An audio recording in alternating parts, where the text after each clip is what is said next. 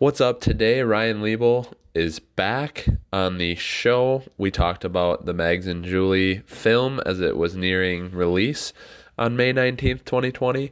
And also Wes Tank joins us. Wes is a musician, entertainer.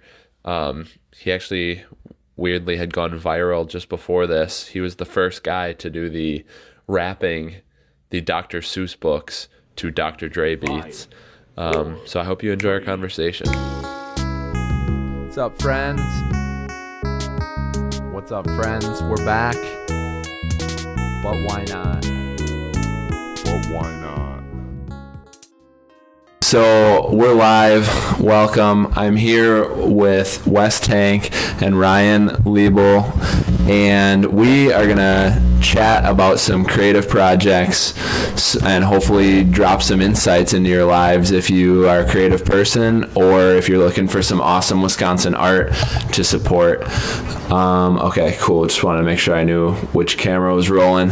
So first and foremost, you guys know each other because you were recently in Ryan's film, Mags and Julie. So how did you two meet, first and foremost? How did we first meet? Was it in the casting? Is that how we first met? Probably, right? Yeah, I responded to a casting call from Ankata Casting, and that was for a movie about a road trip that Ryan had written and directed. And I showed up at No Studios in Milwaukee, and there was an audition. And so I believe that's where we met. I don't think we knew each other before that. Awesome. And this would have been like, what, a year ago? Something like that? Yeah. Something like that, yeah. Maybe a little bit more, but yeah. So Mags and Julie go on a road trip is complete now, you were just telling us. Why don't you explain kind of how long of a journey that was and how that first came to be, Ryan? Yeah, well, about a year and a half ago, I decided to shoot a feature film in my home state of Wisconsin. It's where I grew up, and I had this concept to do a comedy there because I love comedy, and I wanted to sort of highlight comedy, like Wisconsin humor and the Wisconsin landscape and stuff like that. So the process, I guess, from beginning to end, now that I kind of break it down, was really about a year from beginning to end. And of course, when you're doing any movie, the first thing you do is you've got a script and a concept, and then you've got to cast it, you've got to find locations, you've got to have a budget, you've got to have money, right? But yeah, so from beginning to end, it's been about a year. And it is done. It's fully packaged and done, which is very exciting. Yeah, so you kind of gave us a little insight last time you were on about the details of the film and some of the history there. What is what's your approach now that it's completely finished? We're in the midst of COVID. Do you see this as like an opportunity in terms of launching a film, or like what's your thoughts in the middle of this huge project that's taken so much of your time? In terms of launching, I guess, like, how are you approaching it in this time?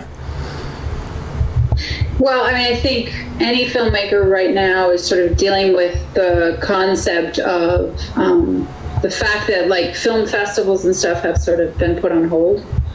A lot of new filmmakers present their work at film festivals, and that's how they get publicity, and that's how they get in front of audiences, and also the way they meet distributors and stuff like that. So I've had to kind of rethink and revamp my strategy because a lot of festivals were canceled. So what I'm going to do, and I already have things set up, I'm just going to go directly to distributors and start letting them screen the movie and see the movie and start trying to launch it that way. I also had an idea to do a premiere in Wisconsin, but even the place where I was going to do the premiere, they're worried that they're not going to be able to have full capacity. So I'm shifting the idea and the concept, and I might actually do a few premieres at drive-in theaters in Wisconsin. Ooh, Yeah, I think it might be a good idea, you know? that'd be awesome. Yeah, I think that's a good pivot. I saw there's this wild guy that popped up on my feed. He does like kind of live mixing of music. His name's Mark something, and he launched like a whole tour of drive-in movie theaters. Basically, he'll like manipulate his voice, put it on repeat, manipulate his voice in a different way, put it on repeat, and he'll like make a whole beat, and then he'll kind of like, I don't know, get down to it and just kind of freestyle. But yeah, I think the drive-in movie pivot is like a sweet pivot for any live performance, whether it's film or even music. Honestly, you know, it's weird times, but you got to get creative, especially if you're creative, you know. I don't think I've ever seen a movie in a drive-in movie theater before. So that would be super cool for the first movie I ever saw to be one that I was in. Yeah, definitely. What was your role in the movie, Wes? I was boss. I was Alan the boss. Nice. How did you get into acting? Oh man, I've been acting ever since I was a little kid, just like reciting movies in front of my extended family at family reunions and stuff like that. And but I wasn't really in plays in high school though. I did lighting for some reason. But I got into acting probably when I was in college, acting in people's short films and stuff like that. When I went to film school at UW Milwaukee, when I got into theater, I started writing plays, wrote a ton of plays in college, and we would put them up. There was this place called Brady Street Pharmacy that had a theater, had like a little independent theater in it, and we would just do these like independent productions in the back of this pharmacy. Where do you find those? You got links we can drop in the comments? Those plays? Oh, they weren't. Plays? I thought they were short films. I'm sorry. Those are plays. Okay. But I've been in a lot of short films from like local filmmakers and stuff like that. And you can see like my acting reel is on my YouTube page. I saw that. So a lot of those like random things that I've been in over the years are in my acting reel. I guess that's how I got into it, and then I just have sort of bopped around in local productions a lot, and I'm really involved in the local filmmaking community and make my own films, and have my own media company called Tank Think. And yeah, that's a lot of information for that little question, but yeah. Oops. Evan, Wes is one of those rare actors that you have the joy of finding. I saw his reel, and he's so stunning on film. He's got a face that was made for film, you know, and he's so funny without saying anything, which is really hard to do. So I saw his reel and I was like, I have to know this guy. Like, I don't know who this guy is, but he's brilliant, and he looks like an actor, and he also reminded me of the old school actors from the 40s and the 50s, the old school character actors, you know. So when he sent in his audition, I was like, yeah, this guy, there's something about this guy. And to me, he's a superstar, just waiting to be discovered. Yeah, so I feel very lucky, yeah, that's Thank you. that's a very kind words of affirmation. I checked out the acting reel right before this started, and definitely got that notion of just like funny without having to say anything. Like you can tell it's set up to be a funny situation. I think that's a good transition to explain some of that exposure that has happened for Wes, which is the Dr. Dre, Dr. Seuss rap, collaboration, or what would be the right way to put that? We call it a collaboration, sure. Yeah, rap collage. Sure, yeah, it's a collage. Yeah. Cultural mashup. So you kind of gave me the background before we went live on how that came to be. I'm sure that's kind of what you've talked about in other interviews. Like when you posted those videos on YouTube to document them because they're performances you've done before, what like when they started getting up in the hundreds of thousands of views, like what went through your mind? And then if you could give us like a view of like what changed, or like how things had to like get put into place as that happened. Well, so I guess just to, in case your listeners don't know, I have been performing these Dr. Seuss books over Dr. Dre beats for several years. I've been performing them at my original rap shows, and I've been performing them at Bookworm Gardens in Sheboygan. At their annual fundraiser, I would just do a set of all Dr. Seuss books. And so basically, when it came to, but I had never put them on YouTube sent me this wire. because I was always kind of like, it's probably going to just get taken down. I don't know about the copyright and all that. And so I just kept it as like kind of this vaudevillian like performance act that I would do. Like my shtick. I would come to town and I'd open up my trunk and set it up and put on my hats, and I would perform the Seuss. And but when quarantine happened, we couldn't play shows, and we couldn't. A lot of my video work had kind of dried up, and I just was like, well, maybe I should archive these videos or these songs as performances. And I'd also been thinking about how can I like start to build my YouTube personality, build my YouTube page as a human personality as opposed to like a production company.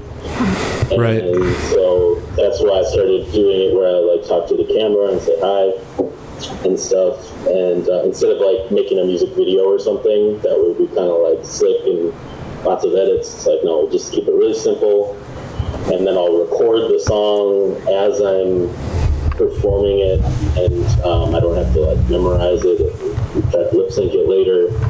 And we put it out, and essentially my friend Eddie posted it to Reddit, and something about that like kind of took off. I think Reddit was the real thing that like made it like initially like get out into the ether, because like a few days later it was April 7th, and it was like the voting day, and I was out on a gig filming the voting, and I was like getting like at all the poll sites and stuff, and half afraid I was gonna catch COVID, and just like, geez, why am I even doing this? Like, I should have said no to this gig.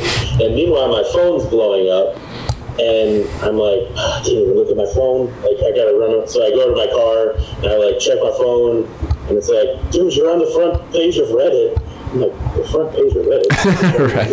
And I like and I'm on the front, like, and I get home, and there's just like hundreds of comments on Reddit, and then I go, then the next day, like, we're trending on YouTube, and the views are like quadrupling, and it's just like tons and tons of views are happening, and I'm just like, oh my god, what's going on? And then we started getting like, then it was just like local news and not local news. Like it went as far as Australia. There was like an Australian Today show reached out, and I was on that. And something interesting about the fact that this happened during COVID is that like geography is not really an object in being able to like go on any television show right at this point. So it's kind of an interesting like time for this to happen, and I'm definitely aware that like this did happen at a very specific time when people are kind of locked in their homes, especially kids, and their parents are just like having to homeschool, and they're just like, just give me something for them to watch, like, you know, that's safe, like just watch it. Yeah. Leave me alone. No. But like You're not wrong. I mean, so I'm aware that that's part of it, and so at this point I'm just like, okay, like it's actually gonna help for people, and it kind of my performance stuff kind of like is feeding kind of the mission of what my production company is all about, which is furthering cultural ecosystems and communities and helping kind of like marginalized aspects of life get greater viewing and stuff. So it was cool to see like families coming together and enjoying this. You know, we kind of found the Shrek zone, I call it, where parents and kids can watch it together and enjoy it. I mean, it's been cool, and it's you know, it's changed my life somewhat in that like I'm doing this every week now. Like it's still going, like it's still happening, you know.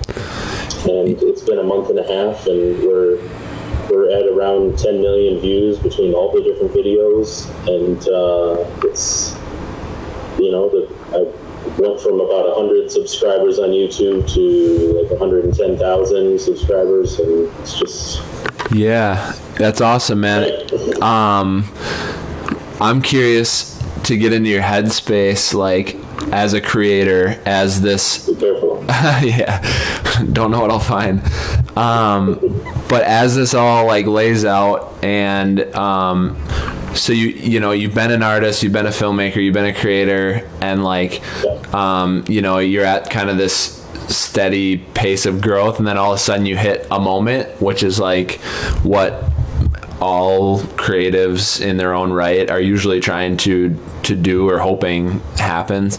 Now, like, what kind of like what's going through your mind in terms of like, do you feel pressure to pivot? Do you feel like how are you thinking about possibly adding different things? Do you feel like it has to fall into the same brand or category, or are you kind of like, yo, I'm just gonna do what I like to do and like hopefully stick around? And like, how are you kind of approaching that as the moment makes your audience larger?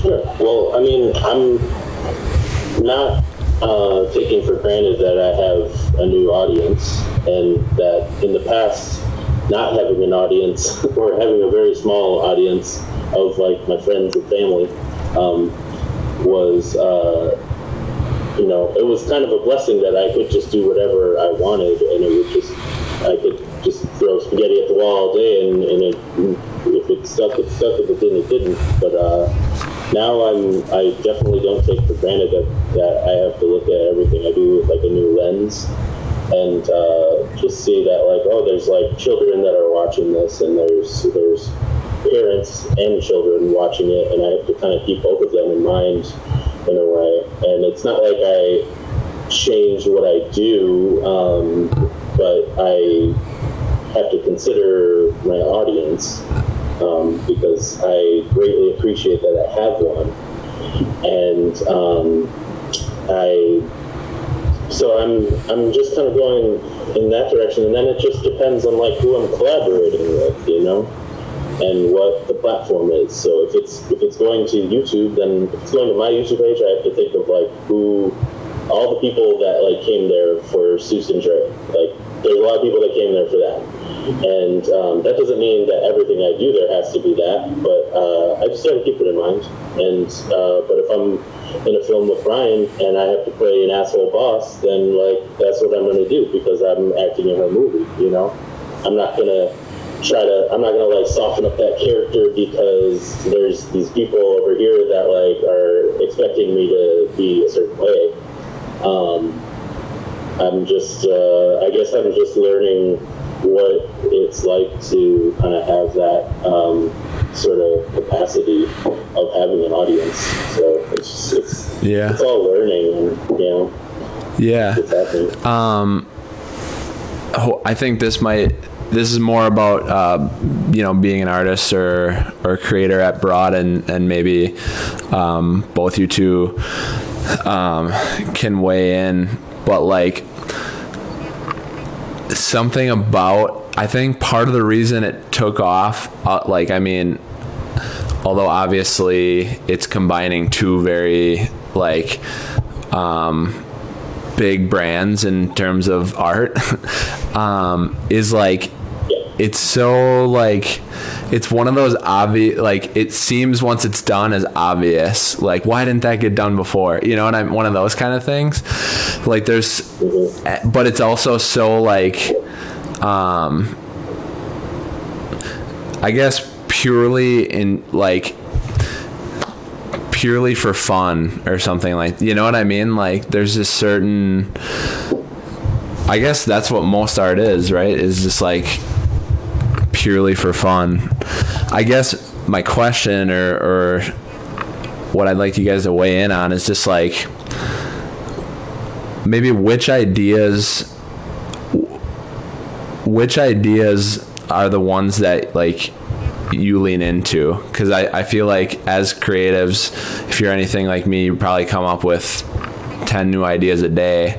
Even if you're working on one every day for 6 months, you're still getting 10 new ones a day.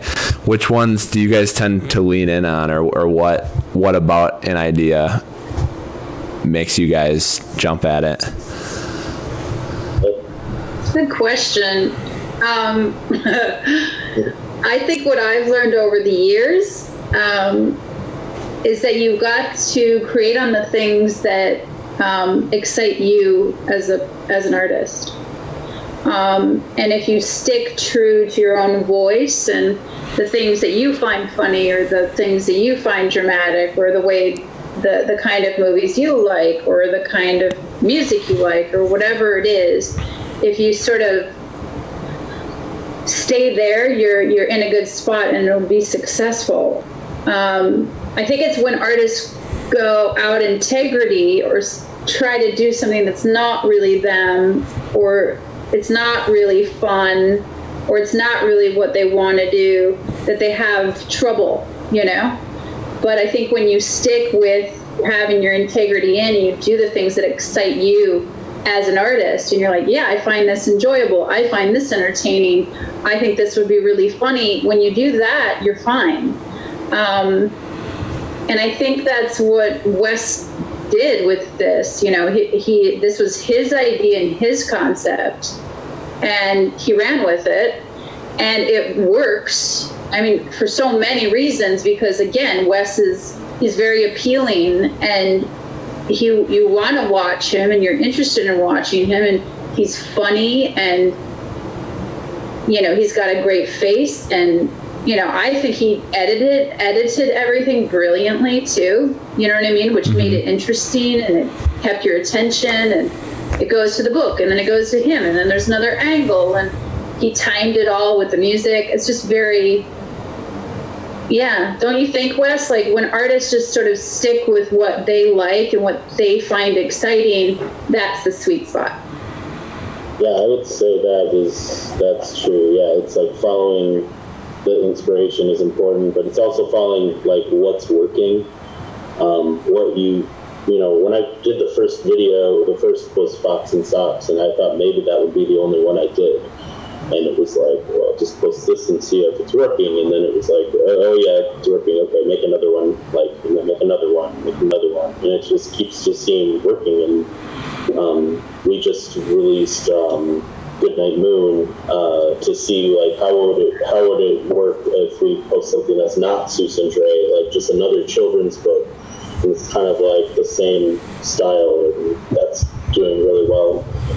And and we just kind of, I think that's the idea, is to just follow what seems to be working. When I'm sitting down to make one of these things, I have a bunch of different beats that I'm potentially going to use, and a bunch of different books, and I'll take a book and I'll have it, and I'll just be listening to the beat and rapping it, and I can usually tell right away if it's not going to work.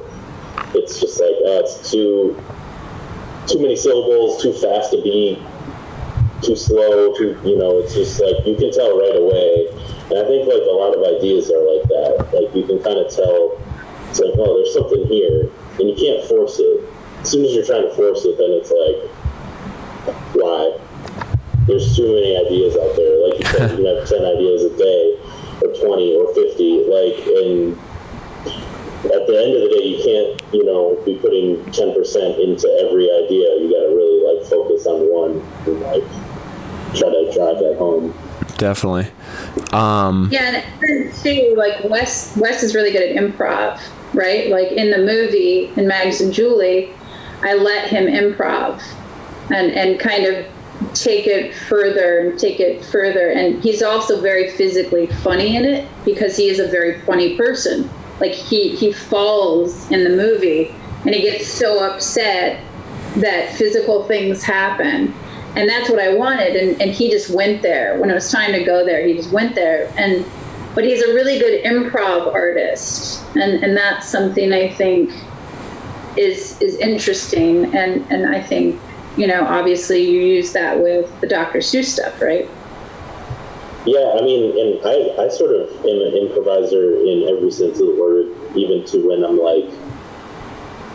when I'm filmmaking, I'm also improvising, what's the next, I'm not a huge, strategic thinker. I like to work with strategic thinkers, but myself, I like to kind of think about, what's working right now, and, I think that's kind of what improvising is it's listening and, and yes-anding kind of what's working. Yeah. Essentially. I wouldn't consider myself an improviser necessarily, but I am fascinated by the art, because I think it beyond the art itself, I think it's one of the most if you have the skill, you can go so far in so many other different fields. If you have the ability to improvise, sales, acting, interviews, music, if you have the improv skills classically trained in terms of comedy or acting, I think it's a strong skill set to have. I just wanted to say this. Have you posted those videos on TikTok? You should. No. You need to. I know.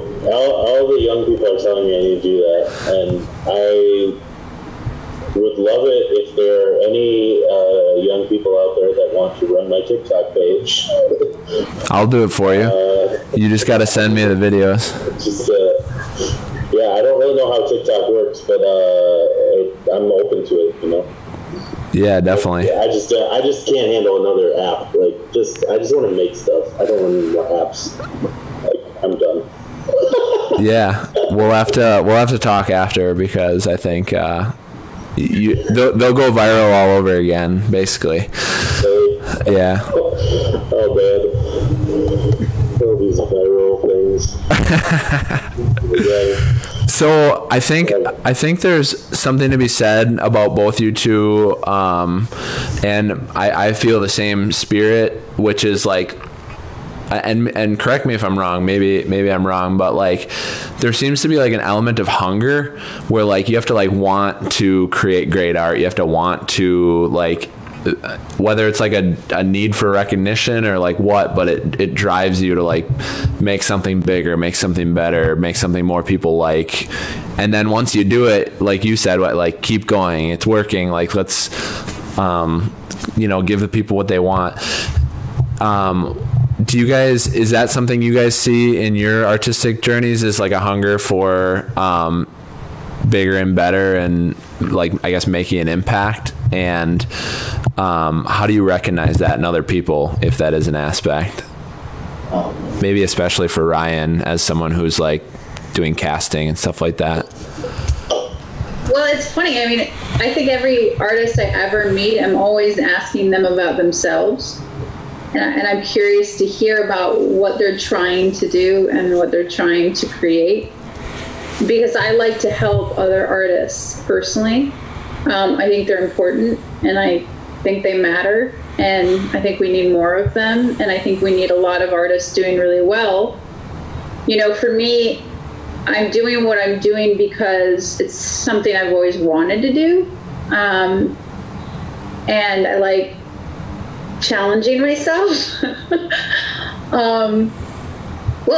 But also, I lost my light. But also, like you're saying, the impact. I want, the reason I did Mags and Julie was because I really like physical comedy, and I loved John Hughes and stuff when I was growing up. And I love comedy that isn't mean and gross and drug humor. I like physical comedy. And I haven't seen a lot of that for a long time. So I kind of decided, well, if that's what I like and that's what I want to be in, I'm probably going to have to make it myself. And so that's what I did, but I feel like I have a responsibility as a filmmaker and as an artist to create stuff that's uplifting. Because I want to leave the audience better than I found them.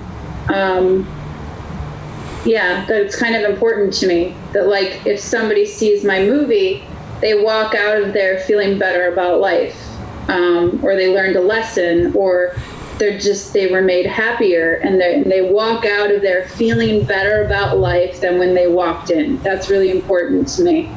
I hope that answers the question. Yeah, definitely.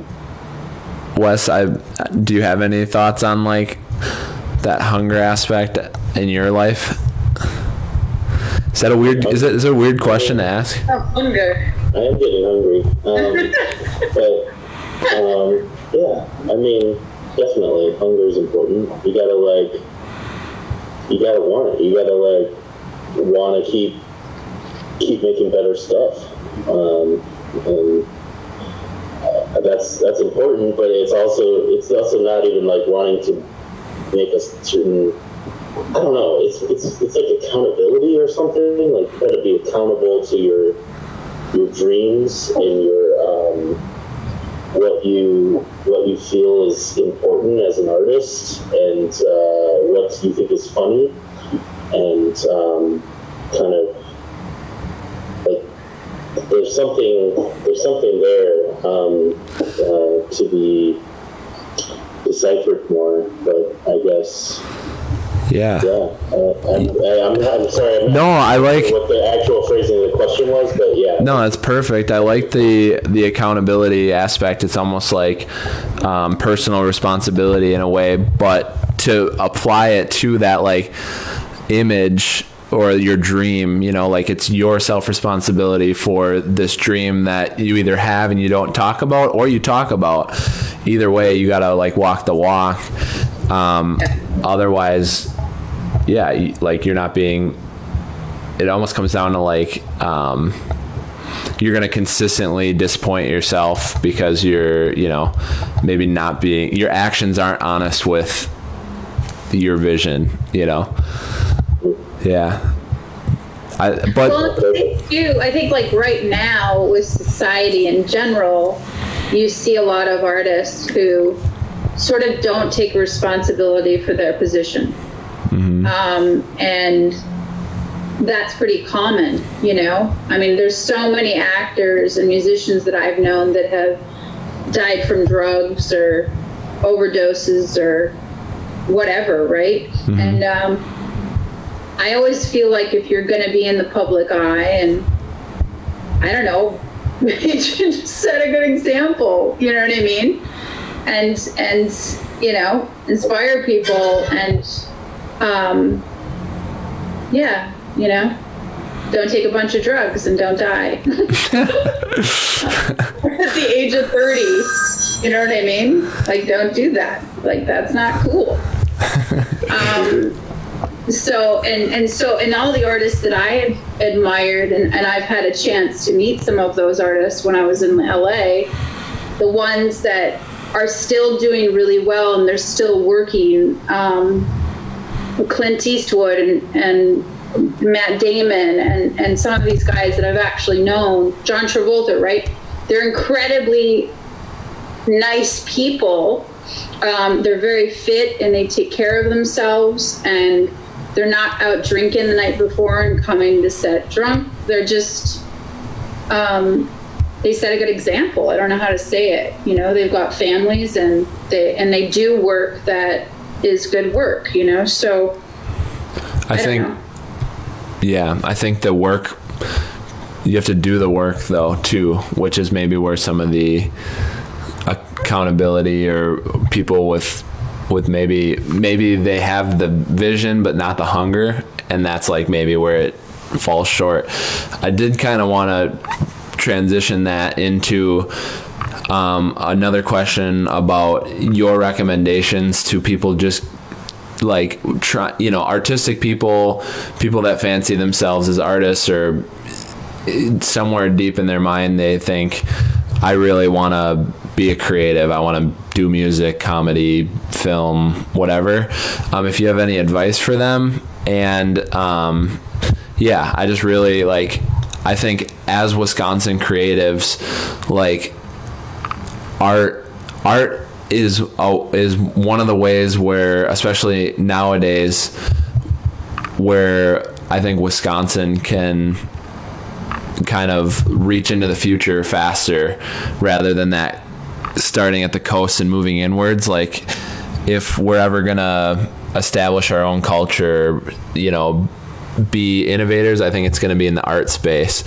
So I kind of see this as like, how can we put out messages to younger people that are exploring these areas and maybe have more free time and need to be reached now rather than 20 years from now. If you guys have any advice for getting into it or developing that hunger or the right work ethic or network, like, what would that be? Well, I mean, I can say some really quick things, then I'll let Wes indulge in that. I'd say the biggest thing that you can do is go out and pursue the things with a lot of enthusiasm, and don't let people stop you. Don't let them talk you out of it. Don't let their negativity or their viewpoints about you, or the fact, or don't listen to the fact that it's hard or it's difficult or whatever. Just keep going.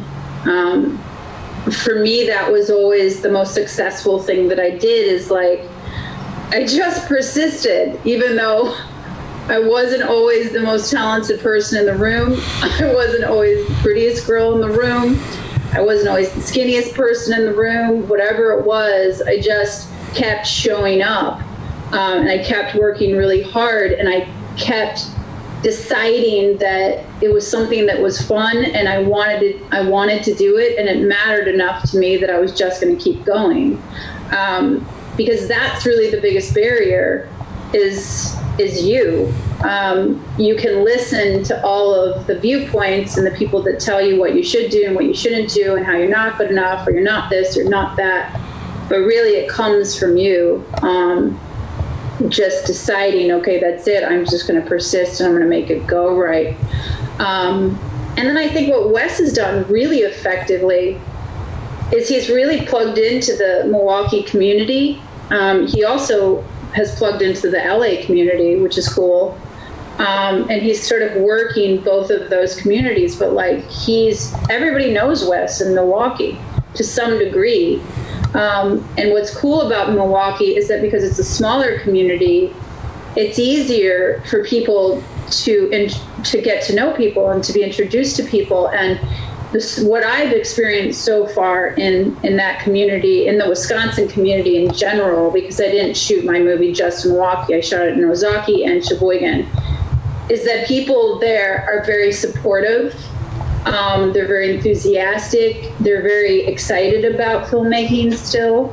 And they want to help.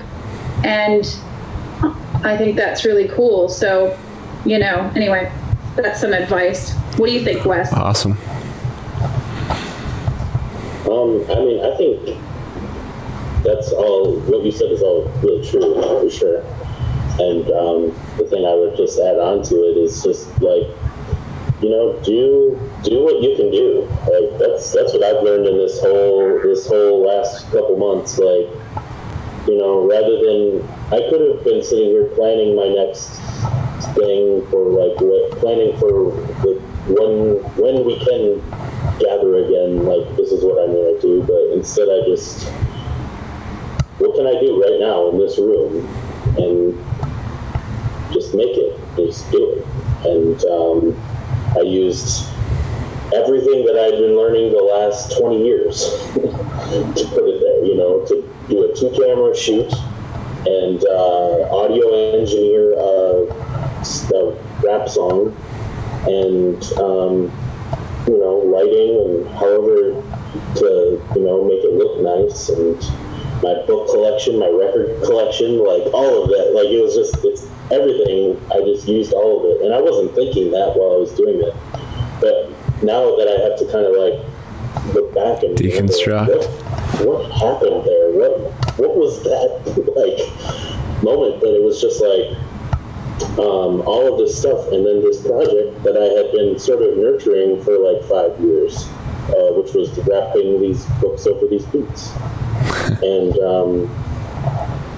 even that is something that like those Dr. Dre beats, I remember when I was in 6th grade, like growing up in Dodgeville, Wisconsin, shoveling snow and listening to Nothing But a G-Thing and just like being sad.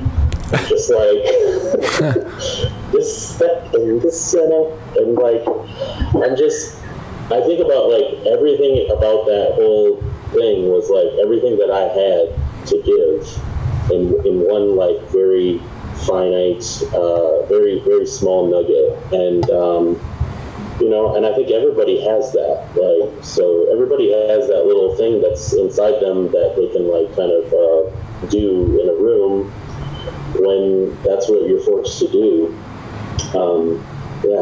And so and for me, that project was just like, that was always just kind of the like cabinet in my kitchen that I hadn't fixed yet. And it was like, I'll get to it eventually, I'll do it eventually. But like, then that was the thing. And, I'm hoping that there's bigger and better things to be done than that for me, because it was not meant to be the thing. Right. And it was not like this passion project that I had been building up to, because I've done things, I've made feature films that I thought that was going to be the thing, and it wasn't. And then there's been like other projects, albums that I've spent years on, and then I'm like, okay, get ready for the big release of this thing, and then it's like, okay, the next thing, like, it didn't even make the top 10, what? Like, like, stuff like that. And then it's just like, you do this one little thing, and all of a sudden it just like, that's what everyone loves. Mm-hmm. And I'm just glad it was something that I'm actually somewhat proud of. It was something that wasn't like a shot of me just, like, falling down a hill, although I would have been proud of that too. We did have a pretty good meme from Ryan's movie of me swinging and missing a golf ball and falling down. That was pretty good. Your friend, I should show your friend the movie. He can make some more. A lot of you. I know. I want to hire him as a meme maker. You should. Yeah. But yeah. So do what you can do. That's all I can say. Sweet. And people will come to you. Yeah, that's interesting. I think there's probably more to be said about like building the network out. Like how do you get to, how do you get to the point where a bunch of people in your network or in like your local network know about you? And I imagine that's doing a lot of free work and collaborations and paid work and doing projects. Yeah, it builds on itself. Definitely. It is doing a lot of free work.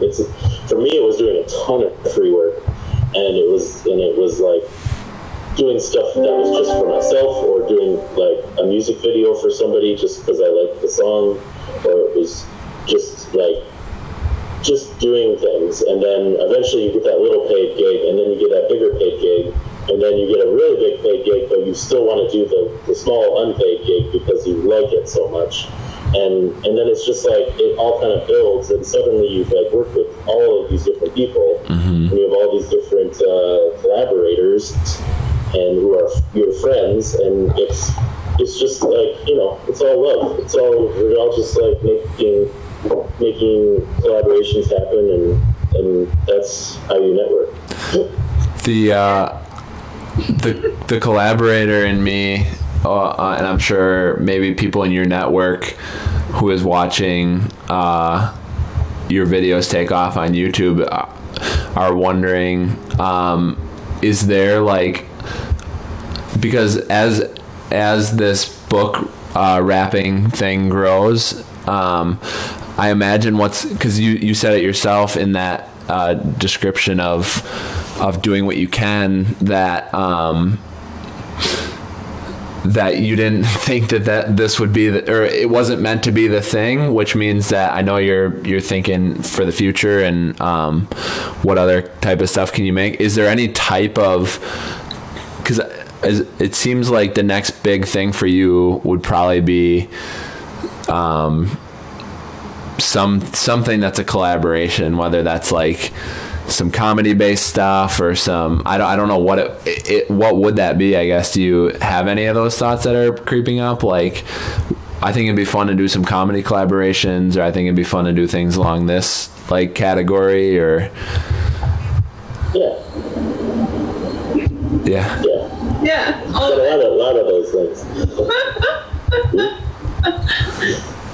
Yeah, I mean, I think this was a great way to introduce Wes to the world, honestly. I think it was a brilliant way to introduce you to people. I mean, it's freaking brilliant. Because it's so uniquely you, And it's just lovely. So I think it's awesome that that's the thing that made people go, hey, who's Wes Tank? I think it's funny they were calling you the Wisconsin man. I was Milwaukee man. Yeah, Milwaukee first, and then I was Wisconsin man. Even though I was technically, I was Wisconsin boy before I was Milwaukee man, and then I was Wisconsin man. So, because I grew up outside of Milwaukee. You've evolved. I became a man. Yeah. Yes. I think it'll be a great day when all the news headlines say Wes Tank. That's what I'm getting at. Right. We'll see. Oh yeah, it's happening. You got to keep pushing.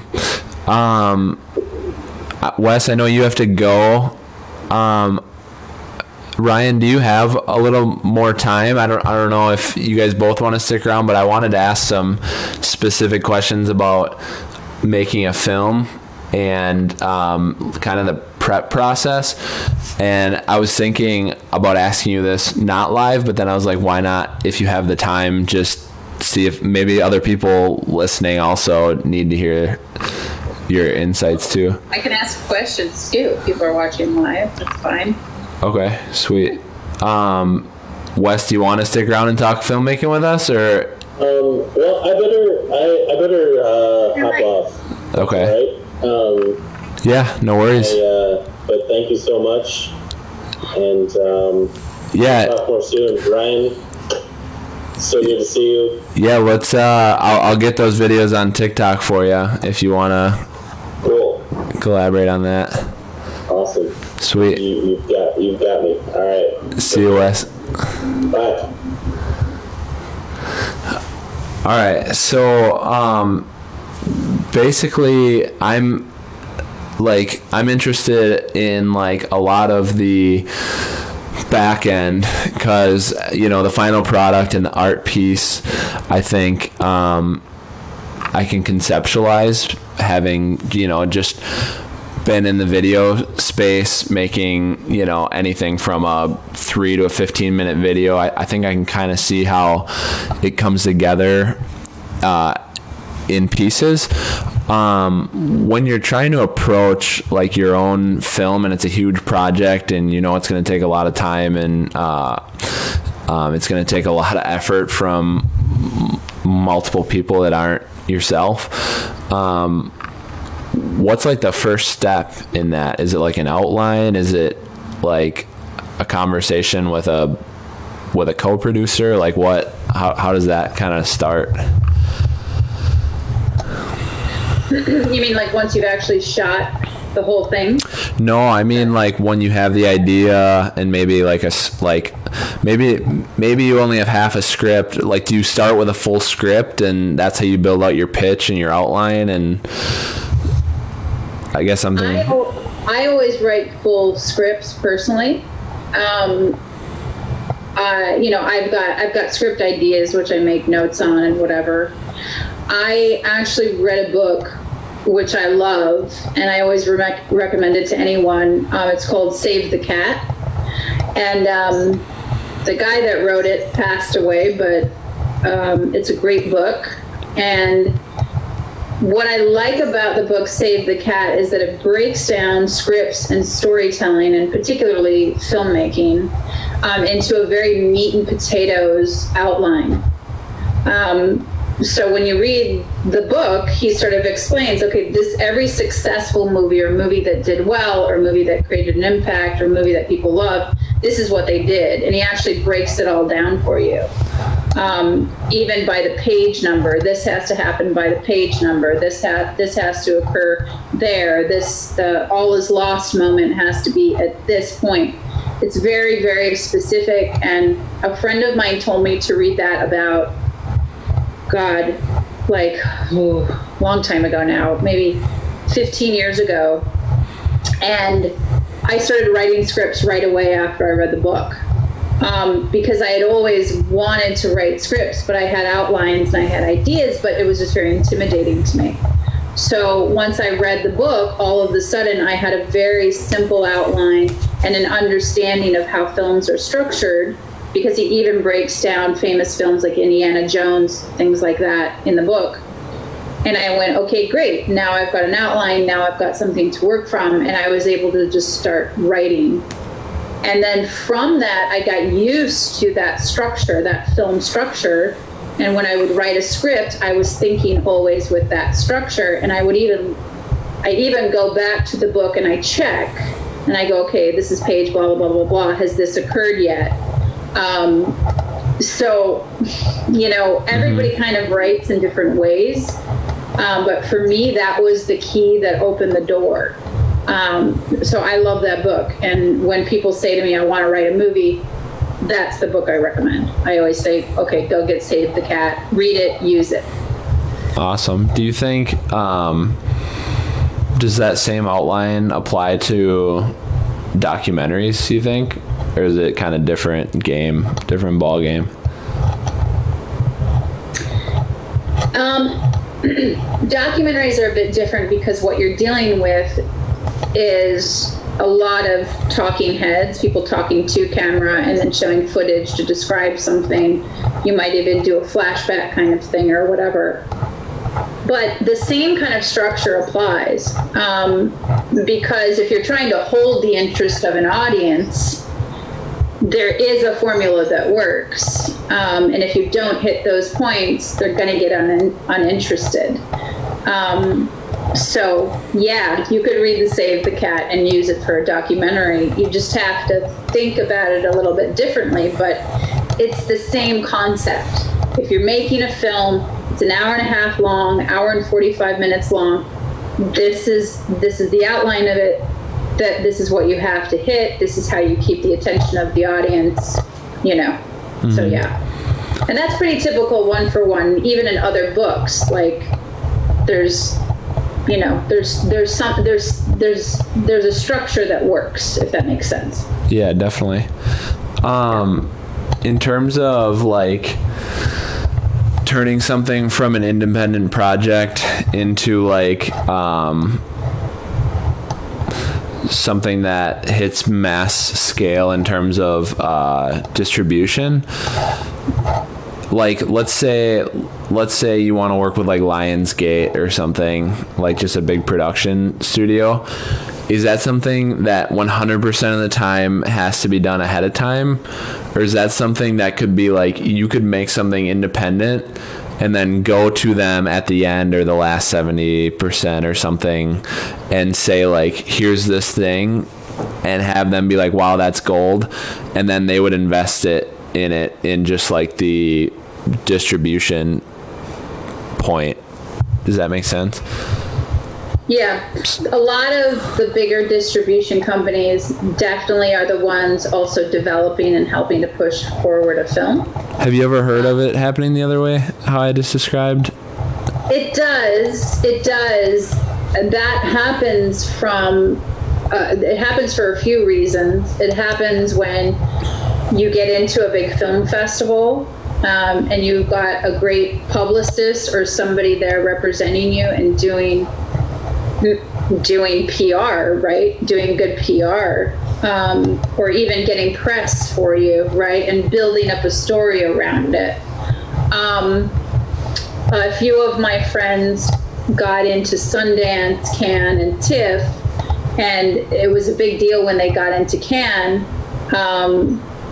They had made this independent film, which they wrote, and one of them directed. But they went through a fairly known production company to make it. But it got selected for Cannes and it won an audience award, which they were not expecting. And because of that, it got them more exposure. And then Sony Pictures Classics picked it up.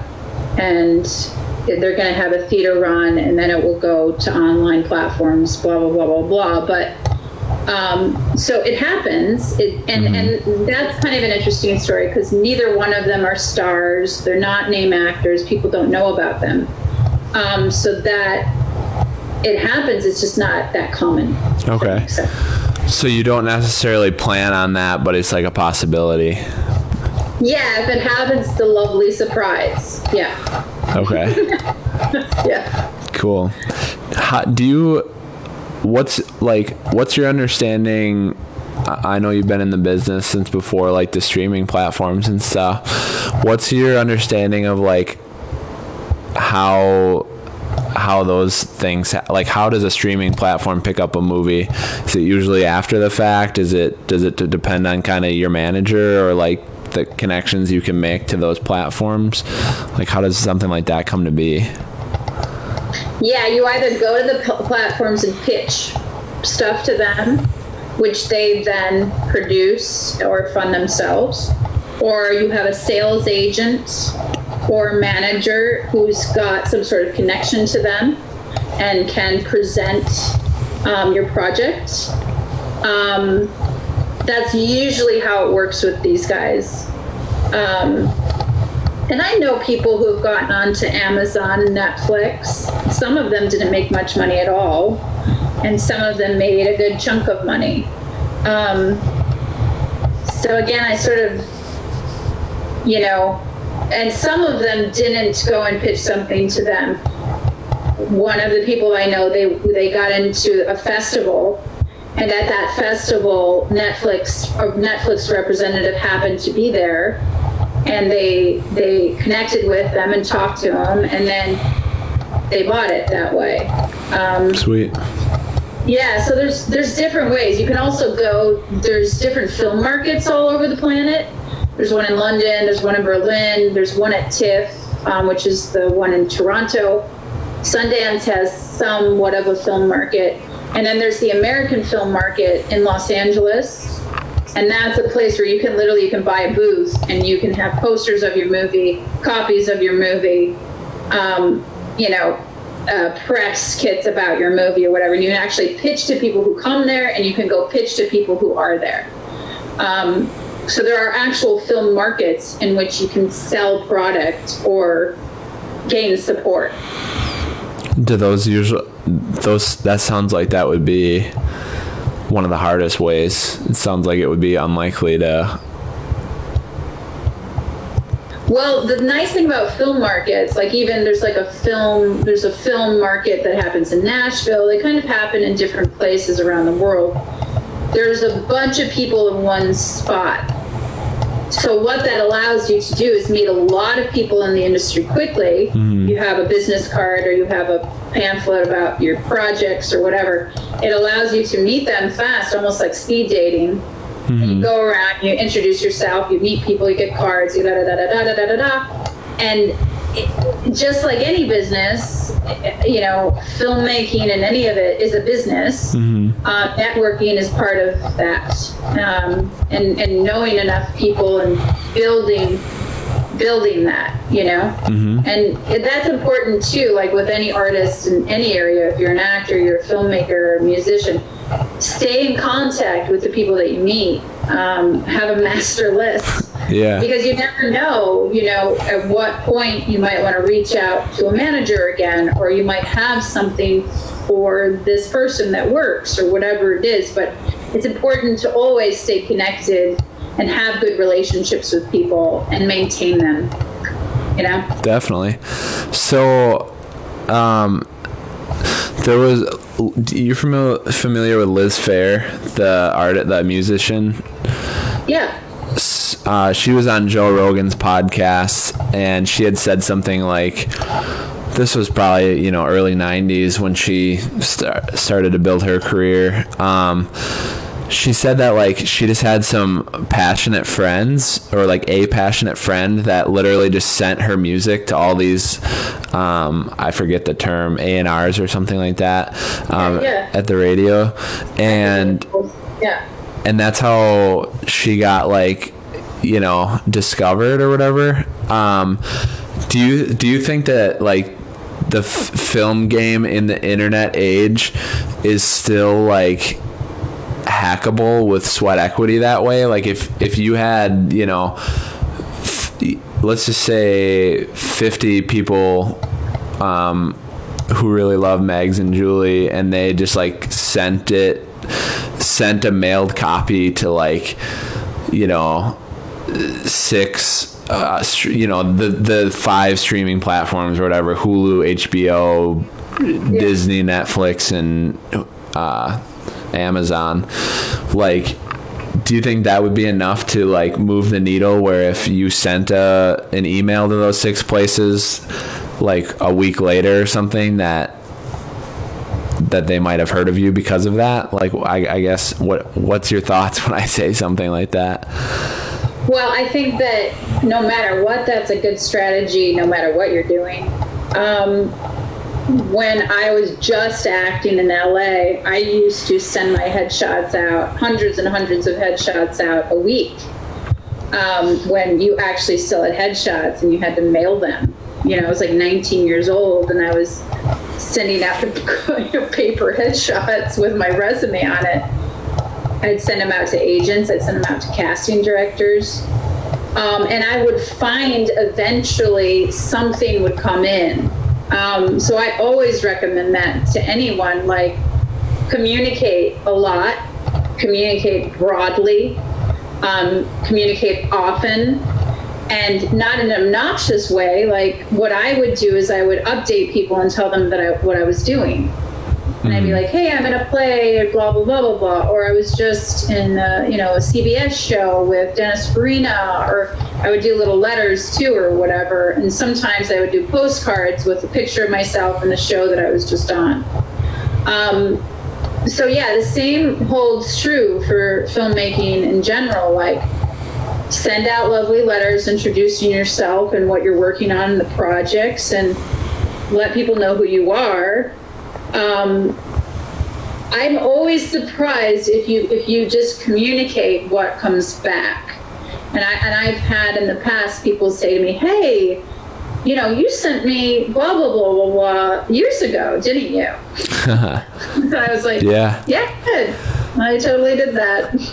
So I never think that's a bad idea. I always think more communication, not less, always. That's been my stable whatever for years and years and years. And the only times that things ever slowed down was when I didn't do that. Mm-hmm. So, I mean, that's for anybody. You have a company, you have a media company, like whatever you do, communicate often, communicate broadly, communicate specifically. And sometimes too, it comes from nowhere. Like, I don't know how to explain it, but like there were times where I would send out a bunch of letters or send out a bunch of headshots or send out a bunch of communication, and a job would come out of nowhere from it. My agent would call me up and be like, hey, you should come in for this commercial, but I hadn't sent anything to that specific casting director. Yeah. It's just the concept of the creation of it and putting yourself out there and being big and being wide and having a good attitude, and it's just how the universe works. Stuff will come in. Yeah, I believe in that 1,000%. Sometimes I feel like even like something as simple as putting your house in order, like you clean your office, you make your bed, you clean the dishes, you set your stuff down, and you make a call to a family member, and all of a sudden the next day, you'll get a message from someone who you thought blew you off from 3 days ago, and they're like, hey, let's make sure we get on this, and it turns into your next opportunity. Totally. It's crazy how that stuff works. I totally agree with that. I'll when I want more money to come in, I'll clean. I start cleaning. Nice. I start organizing and cleaning, and I, like you're saying, you put your house in order, and all of a sudden a check will come in. So yeah, there's little secrets and things that work and things that don't. But I always say to artists, communicate broadly. Mm-hmm. And it also takes a while when you do that for stuff to come back in. There's usually a lag, which people also don't understand. They want it all to happen immediately. Right. It doesn't work like that. It takes 6 or 8 weeks, usually minimally, when you've sent some sort of something out to hear anything back in. So that's why it's important to just continue it and don't stop it. And like I always say to actors when they're starting out, keep emailing, keep sending your website out, keep auditioning. It'll pay off, but it takes momentum. It takes a bit, and if you don't maintain it, you're going to find everything will slow down and the auditions stop and everything else, and it's because you stopped promoting. Yep. You can never stop promoting ever. Yeah. It's literally a metaphor for momentum. That's how momentum works. Yeah, definitely. I needed to hear that. That's good for even sales and keeping things going if you're running a business. And definitely another question was where is the opportunity, if you put in a year to make Mags and Julie, where is the biggest opportunity for you to get compensation for your work? Is it doing the theaters? Is it selling DVDs? Or is it trying to get in contact with a streaming service or something? Streaming is probably the simplest now. Theaters are funny because you have to pay them to show your movie. And a lot of the bigger studios have deals with live theaters. And they actually pay the theaters to show their movies. So ultimately, when the movie's first coming out, it's already upside down. And then hopefully enough people go to see it so that reverses. And it actually starts making some money. Oh, so it's like you pay an initial fee, like you kind of take on the risk, but you get a percentage of each sale kind of a thing? Right. Like Okay. pay to play. It's like musicians who go to a venue and they have to pay $200 to play at that venue to be in front of that audience, but they might be able to sell some merchandise and they might be able to sell CDs and they might be able to gain some new fans. Gotcha. Theaters are the same way. So if you don't have like a big budget movie with giant stars, if you can get into a theater, that's great, but then it takes a lot of work to go around and promote it and get enough people in the seats to see a profit from it. Whereas with streaming, because it's not reliant on actual physical spaces, people are looking at things at their home. They do everything with algorithms and, they decide what to promote. They decide what might be popular. But even that, I think no matter what you do, you've got to promote. You've got to do press. You've got to show up. I mean, Tom Cruise is kind of famous for that. Like, he goes to every single city where his movie's going to open, and he does premieres and goes to the city and does press, which is exhausting, but it's really effective. And he gets audiences in because he's there showing up in the country saying, hey, you matter, I'm here, hi everybody, let's take some pictures, you matter to me, you're my audience, you matter. And so he's able to fill theaters, but that it takes a lot of work. It's a lot of work, and not every actor does that, and so they don't have as big of a box office opening. So if you want to get butts in the seat, you gotta go where those butts are, and then you gotta promote to them. Gotcha. Yeah. Interesting. If you end up getting, I mean, obviously the COVID thing is pretty crazy, but if you end up doing some, if you get into some local theaters or do some local drive-in movie theaters, and it's kind of on you to do some of the promo. Definitely, if you're in Northeast Wisconsin, especially, because there's like a drive-in movie theater in Freedom, which is just north of Appleton. There's one in Door County, and if you get into any of those, let us know, and we can definitely try and help you get the word out to try and make that successful. Yeah, great. Yeah, somebody else just mentioned Door County too, because I shot the motel scene in Sturgeon Bay. Oh, nice.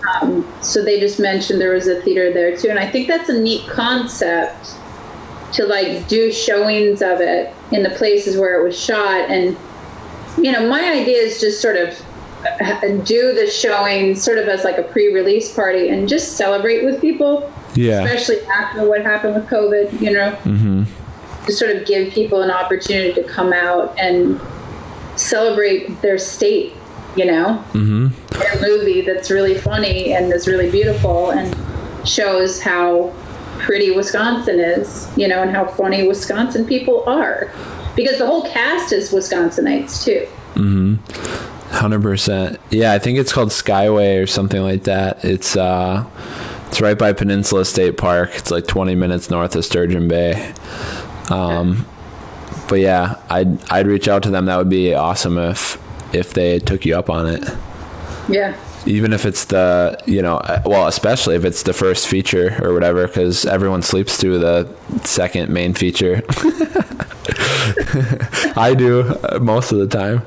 I've only been to 3 outdoor movies, but yeah, it's funny. Like, I think it's cool that drive-ins are still around there. I mean, I did some drive-in movies in Wisconsin when I was in high school, and then I went to California, and they only had one drive-in theater there that was still open, and it was like an hour and 45 minutes outside of LA. Wow. And I went to that once, and I was like, it was too far. I never went again. Wisconsin is funny that way, like, because our cost of living in general is so low, especially like outside of Madison and Milwaukee. like all these kind of obscure businesses can last like forever, you know? And so you'll have these like third generation, you know, fourth generation meat markets and third generation drive-ins and, you know, drive-in custard place. And like there's two custard places. One is a skate up spot and one is a drive-in in Oshkosh, and one is 71 years old and one is 72 years old. Like, it's just, I think it's because the low cost of living and maybe the tight communities too, or something, or maybe how long it took the chains to get here is part of the reason, because they didn't really get here. I think Wisconsinites, in my experience, they like tradition. Mm-hmm. You know, they really do. They like ritual and tradition. And they like going back to things that they went to when they were kids, you know? Mm-hmm. And Wisconsin's interesting because it's very much Americana, you know? It's almost like a Norman Rockwell painting, you know? It doesn't change too much, and it changes very slowly. Yeah. And I don't think that's a bad thing. I think it's interesting that people want to maintain their traditions. I think it's sweet. Yeah, it is interesting. And it's not like, what I like is like in hubs, like basically, you know, Madison, Milwaukee, I would say, like, I would argue Appleton and maybe like Door County is like, even though you have that, like, holding on to your roots, like your life depends on it, you still, Sheboygan too, I would say, you still have these like innovation capitals in terms of like the manufacturing and the business and the healthcare, where like the mindset is progressive in terms of like, we're still going to learn new things and education's important, and like we're going to make good art and good products and you know, but at the same time, yeah, like, but we're not going to demolish any old building, and we're gonna change slowly, I guess, from the visual standpoint. Yeah, it's cool. Totally. Awesome. Yeah, I think all over the United States too, like that whole Main Street concept. Main Streets are sort of coming back more and more wherever you go. There's a lot of people who left states to go to cities and then decided they wanted to raise their kids, and so they left the big cities to come home. And then what they brought with them was the big city vibe, right? Coffee shops and cool restaurants and foodie culture and all of that. And I think that's been something that's interesting to observe in Wisconsin too. Like Sheboygan's there's just really great food in Sheboygan. Yeah. Definitely. Really great food, and they have a great farmers market, and there's people there creating really great things. Like, I know the owner of Whisk, which is this great bakery there, and she does everything's paleo and no refined sugar, and she makes this delicious dessert that isn't bad for you, and it's in the middle of Sheboygan. Yep. It's awesome. But it's really cutting edge. Yeah.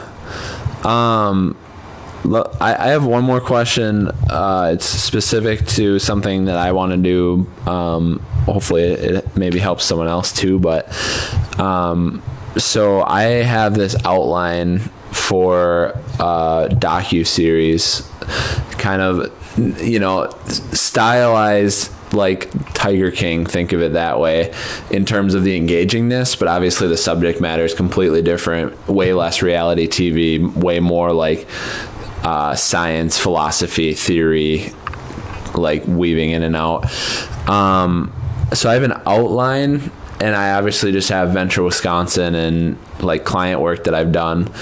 How, if you were to approach this and you had almost a hit list for each episode of like, okay, we want to cover these 3 topics in each episode, and these I think are the best people to interview for it, how would you go about getting the first interviews in line? Like would you approach the most important people first, or would you try and build it and be like, hey, I've already talked to these 3 people, to try to get the most important people involved?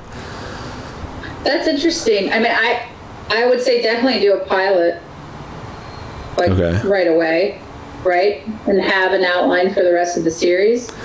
But do that first show, do the pilot, and make it really beautiful and shoot it really beautifully and have a good cameraman and great sound and get a good editor, but create a pilot.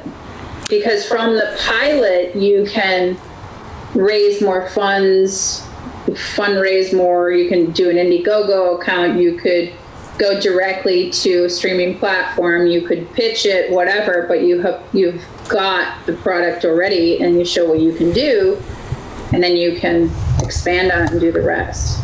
So would the pilot, would you build a pilot off of like almost like a voiceover script and like pre-existing stuff that's already out there, or would you go out and get a few interviews that allows you to create the pilot? I mean, if you're doing a documentary series, yeah, you got to do the interviews. Yeah. You got to do it just the way it would be done. And the pilot represents exactly how it's going to look, the vibe of it, everything, because that's the calling card. You could also do a teaser. People do teasers, which is just a shorter thing. It's like 2.5 minutes, 5 minutes of a show, which gives the feel and the look of the show, and you could do snippets of interview or whatever. But just go out and start shooting it. Yeah. Have you ever done any projects like that, like interview style things? Yeah, but not as a series. I've done it for different companies, like testimonial videos, and sure, people talking about products, or people talking about an experience, or people talking about what they do, or telling a story, but not as a series, no. Yeah. I just gotta send out make some calls and send some emails and, like you said, put stuff out there and see what comes back. Is it about Wisconsin? Because PBS Wisconsin or something might be interested in it. No, it's it would take me all around the country, basically. Okay. Yeah.